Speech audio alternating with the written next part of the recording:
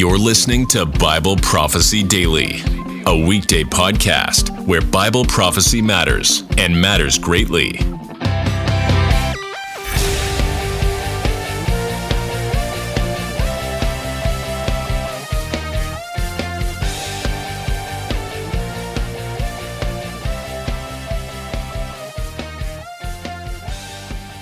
Hey guys, this is Travis Snow, and thanks for tuning into the podcast. On today's episode, we're going to be talking about the Feast of Tabernacles, past, present, and future. What did this feast signify in its historical context when God first gave it to the Israelites over 3,500 years ago? And then, of course, we'll be looking at its messianic application for us today, where Jesus actually draws on the Feast of Tabernacles to give us a spiritual lesson for our lives. And then last but certainly not least, how all of this ties into the prophetic or eschatological significance and meaning of this feast, which the prophets actually say we will be celebrating when the Messiah returns.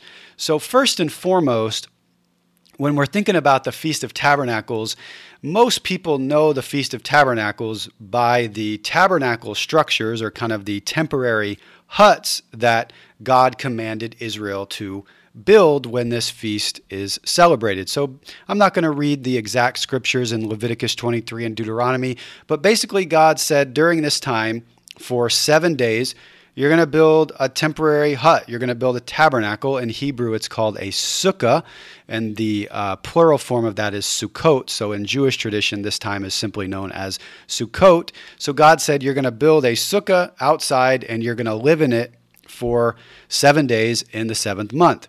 And originally, Israel, it seems, was supposed to actually camp outside and live in these huts, whereas today the Jewish people mostly just kind of put them in the backyard or out in the street somewhere and enjoy a nice meal in the evening or breakfast or whatever.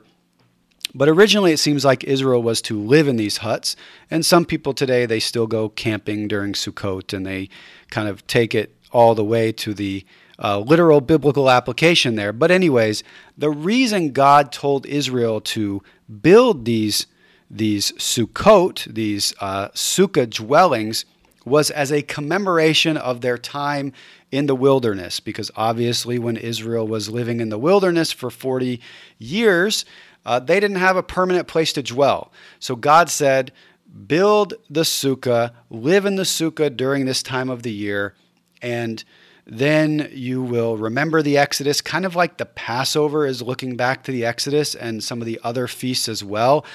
Everything is about bringing Israel back to the Exodus and reminding them that God sustained them during this time. And even right there's an application for our lives during this time of year. We remember that we are living in a temporary shelter. We're living in the midst of the kind of instability and fragility, the wilderness of this world, if you will, and we are fully dependent on God to bring us through, and we're fully dependent on God's provision and His grace to sustain us through the difficulties, trials, and wilderness of this life. So the sukkah really represents a lot of what we experience in the fallen world.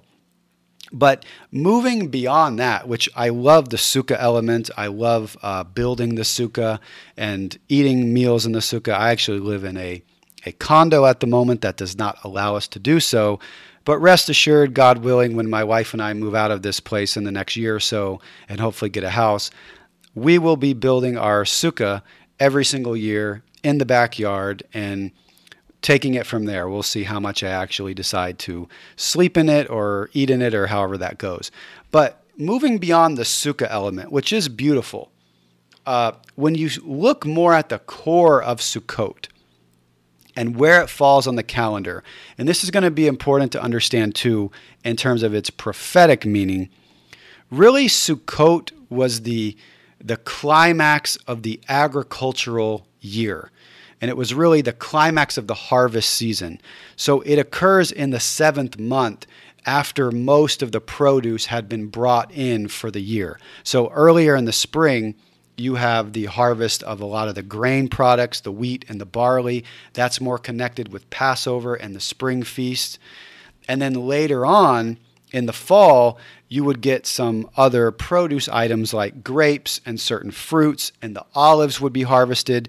So Sukkot was the time where God basically said to bring a sacrifice to the Lord and to present to him from your offerings from the field, but it was also a time that was deeply associated with joy and rejoicing in the Lord and rejoicing in his favor and rejoicing in his provision and blessing, because he had carried the people through the year. They had gotten all their crops in. He had provided for them at the end of the year. They were able to get their grapes and make their wine and harvest their olives and make their olive oil, and all of this was central to their lifestyle as a people, the ancient Israelites. So this was the time basically to rejoice.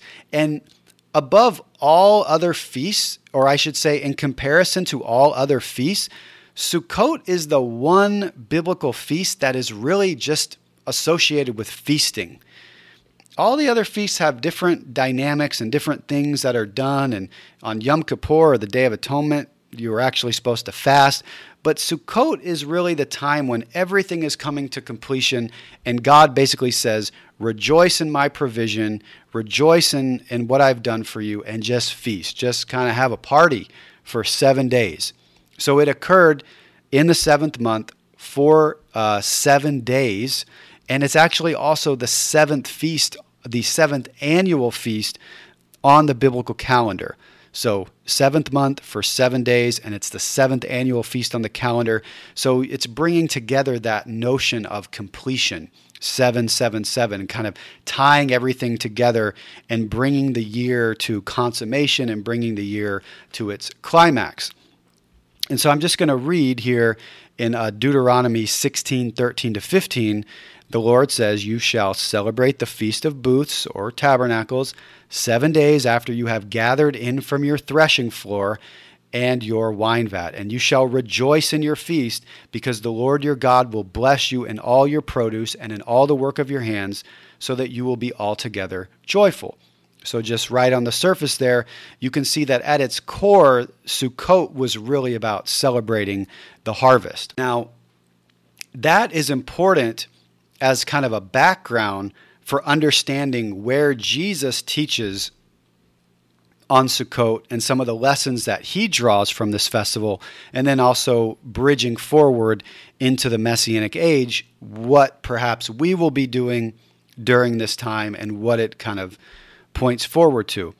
So we'll start with Jesus in the Gospels, and in John chapter 7, it's one of the core passages, I'd say it's probably the most important passage in the New Testament in terms of giving more information about Sukkot. So Jesus is there in Jerusalem in John chapter 7, and he's there celebrating the feast. All the people are there celebrating the feast. But what's important to know is when this was celebrated in the time of Jesus, there was something that took place in the temple called the water libation ceremony. It has a different Hebrew name, but I'll just call it in English the water libation ceremony. And for those who are interested in really going deeper into this, I cover all of this in my most recent book, The Biblical Feasts and the Return of Jesus. I have 2 chapters on the Feast of Tabernacles, and I go deeper into the water libation ceremony and how important it was. But basically, what would happen during the water libation ceremony is the high priest would lead a procession of worshipers outside of the holy city of Jerusalem, outside the city gates. And he would carry in his hand this golden pitcher. And then they would lead this procession down to the pool of Siloam, which was outside of the city walls, and they would draw the water from the pool of Siloam. And then he would lead the temple worshipers or the worshipers from the city back up into the city through the gates and to the temple. And as he did this, the other priest would blow trumpets and sing praises to God, and they would quote from the prophet Isaiah, where Isaiah says, you will draw water from the springs of salvation. And then once they got back into the city, they would basically pour some of the water out from the top of the altar, and they would kind of make this libation from the water to the Lord. And really what that was doing was it was kind of an enacted prayer. So they were recognizing God's provision, because obviously for the people to get their food from the land, God had to send the rain in the previous year. And so what they're doing at Sukkot is they were celebrating the rain, but then they were also kind of petitioning God to send what were called the latter rains that would fall on the earth, later in the fall and through the winter, and allow the harvest for the next year to be reaped. So they're celebrating, but they're also kind of petitioning God through this water libation ceremony to send the rain that they would need for the next year. And in the time of Jesus, also, because we know these passages from Isaiah, which speak about the Lord's salvation, drawing water from the wells of salvation, it started taking on this messianic element as well, to where the spiritual provision, or I should say, the spiritual experience was linked to the physical experience. So the physical provision that the people were experiencing and the bounty from the earth that they were experiencing during Sukkot, it was understood to foreshadow the spiritual abundance that people would experience when the Messiah came. And also the abundance of the Messianic age, and just the agricultural abundance that we will experience from the earth in the Messianic age. So in the time of Jesus, you have all of these kind of ideas swirling around the celebration of Sukkot. It's connected to the Messiah and spiritual abundance and physical abundance and petitioning God to send the latter rains. All of this is going on. And this water libation ceremony, it was a really big deal. And everybody knew about it, and it would be repeated every single day for, I believe it started on the second day, if I'm not mistaken, and then it would go all the way through the seventh day and climax on the seventh day. So Jesus is there. That's all background. Jesus is there in John chapter 7, and the feast is being celebrated. And then beginning in verse 37, it says, "Now on the last day, the great day of the feast, Jesus stood and cried out, saying, 'If anyone is thirsty, let him come to me and drink. He who believes in me, as the scripture said, from his innermost being will flow rivers of living water.' But this he spoke of the Spirit, whom those who believed in him were to receive. For the Spirit was not yet given, because Jesus was not yet glorified."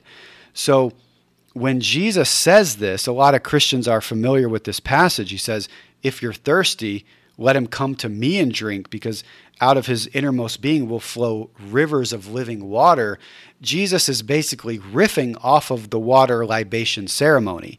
And he's saying, you guys, it's all well and good that you are performing this ceremony and you're petitioning the Lord to send you the rain and you're drawing water from the pool of Siloam. But he's basically saying, what you're doing in a physical sense, I can offer you in a spiritual sense if you will put your faith in me. He's saying, I am the source of the true living and the true spiritual waters that you need to refresh your soul and to find salvation. So putting Jesus in his Jewish context there can really help us understand kind of the metaphors that he's using and how he's drawing on the Jewish celebration of Sukkot, and in particular the water libation ceremony, to say, hey, look to me for the true living water. Don't just do the outward ceremony, but find the true spiritual fulfillment in me, and of course through the Holy Spirit. So there's a real application for us that is there in Sukkot, but then this is also leading into what I would say would be the deepest prophetic meaning of the feast and how it will be celebrated in the Messianic age when Jesus comes back. So I'll start by reading also Zechariah chapter 14 in verse 16 through 19. Zechariah actually says that when the Messiah comes, we will celebrate the Feast of Tabernacles, and actually all the nations will celebrate the Feast of Tabernacles. Here's what he says. Then the survivors from all the nations that have attacked Jerusalem will go up year after year to worship the King, the Lord Almighty, and to celebrate the Feast of Tabernacles. if any of the people of the earth do not go up to Jerusalem to worship the King, the Lord Almighty, they will have no rain. If the Egyptian people do not go up and take part, they will have no rain. This will be the punishment of Egypt and the punishment of all the nations that do not go up to celebrate the Feast of Tabernacles. So you see there, again, just like with the water libation ceremony, the celebration of Sukkot in the Messianic age is what will allow the nations of the earth to have rain on their land in the days of the kingdom. And Zechariah is saying that the people will have to go up to Jerusalem to actually celebrate Sukkot and to bless the Lord and to honor the Lord, and probably to bring him a sacrifice and an offering from their prior year's harvest. They will have to go up and honor the Lord, just like the Jews did in the time of Jesus, in order to have his blessing on their land in the coming year, which is really fascinating there, how Zechariah makes that same connection. Another thing you see here in the passage from Zechariah is he specifically connects Sukkot to the kingship of God and to the reign of God. And one of the reasons for that, as I've shared in some of the earlier podcasts that I've done in the last couple months, is that the fall feast were really tied to God's kingship more than the other feasts in a certain way. So with the Feast of Trumpets, that's where God's kingship was, you could say, formally acknowledged and announced with the trumpet blast. And you see this throughout Scripture. You see this at Mount Sinai. You see this in other contexts where the kingship of God and his enthronement is announced with the trumpet blast. So that happens, the Feast of Trumpets, on the first day of the 7th month. God's kingdom and his kingship is proclaimed. And then during the Day of Atonement, really what was happening was the place of God's throne, which was the tabernacle or the Holy of Holies in the temple, was purged and cleansed. And the reason the tabernacle and the temple was purged on the Day of Atonement and cleansed was so that God could continue to abide there, so that he could continue to reign in the midst of Israel. And so many scholars have pointed out that there's a real theme of kingship also on the Day of Atonement, because this is basically when God's throne room in the tabernacle or temple is made again to be a suitable place for him to dwell. So then when you come to the Feast of Tabernacles, the Day of Atonement's on the 10th of the 7th month, then the Feast of Tabernacles starts on the 15th of the 7th month. The Feast of Tabernacles then goes for 7 days, but it's really just continuing on the celebration of God's kingship that was taking place during the other fall feasts. You have the Feast of Trumpets on the 1st of the month, the Day of Atonement on the 10th of the month, and then the Feast of Tabernacles on the 15th of the month. And all of this is completing the enthronement of God, you could say. His enthronement is announced with trumpets. The place on Feast of Trumpets, his throne room is purified on Yom Kippur, the Day of Atonement on the 10th.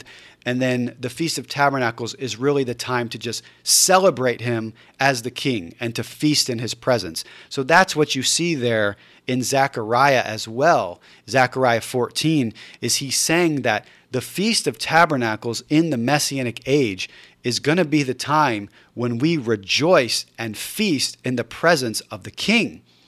And so it's closely connected to this idea of God's presence among his people. And it's been that way throughout history as well.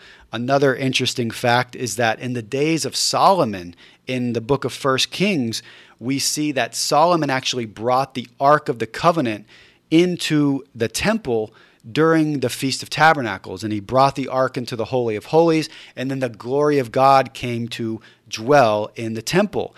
And so also what the Feast of Tabernacles is pointing forward to is this time when the glory of God will return to the earth. And I've speculated in my book on the feast and in other videos, it could be that the glory of God, that Ezekiel talks about, you see this at the end of Ezekiel, he talks about the glory of God coming into the millennial temple. And I can't say for sure will the glory of God come back to the earth and dwell there, just like the vision Ezekiel saw in Ezekiel chapter 1. He says in Ezekiel chapter 43, that's going to come back to the earth. Will that happen during the Feast of Tabernacles precisely like it did in the days of Solomon? I don't know for sure. But what I'm saying is, generally speaking, this is the time of year that's pointing us forward to the days when God will again dwell among us. And it won't just be Jesus, the Son, that will dwell among us, but it will actually be the glory of God the Father. And then he will bring us into the abundance of the Messianic age and into this time of feasting, and we'll go up to Jerusalem and we'll be there with the Messiah, and all the nations will be bringing their harvest to the Lord and petitioning his mercy for the rain on the land. And that's really what the Feast of Tabernacles is looking forward to. Basically, the Feast of Tabernacles is celebrating and anticipating everything we yearn for as followers of the Messiah. It's a beautiful feast. It's a beautiful time of celebration. And like all the feasts, it has many, many deep layers tied to what the Lord has done, kind of the spiritual application we can draw in the Messiah now, but ultimately it is directing our attention to much better days that are on the horizon. So I'm going to wrap it up there for today, guys. If you want to learn more, again, you can check out my book, The Biblical Feasts and the Return of Jesus. Also, you can go to my website, shilohmedia.org. I've got some other resources on there. You can sign up for my email list, and I plan on putting up some more articles and teachings and things like that in the future. So thanks so much for tuning in. I look forward to sharing more in the future, and we'll see you guys in the next one. Peace out. Thanks for listening to Bible Prophecy Daily. We hope you learned something valuable today. Be sure to subscribe wherever you heard this podcast so you never miss an episode.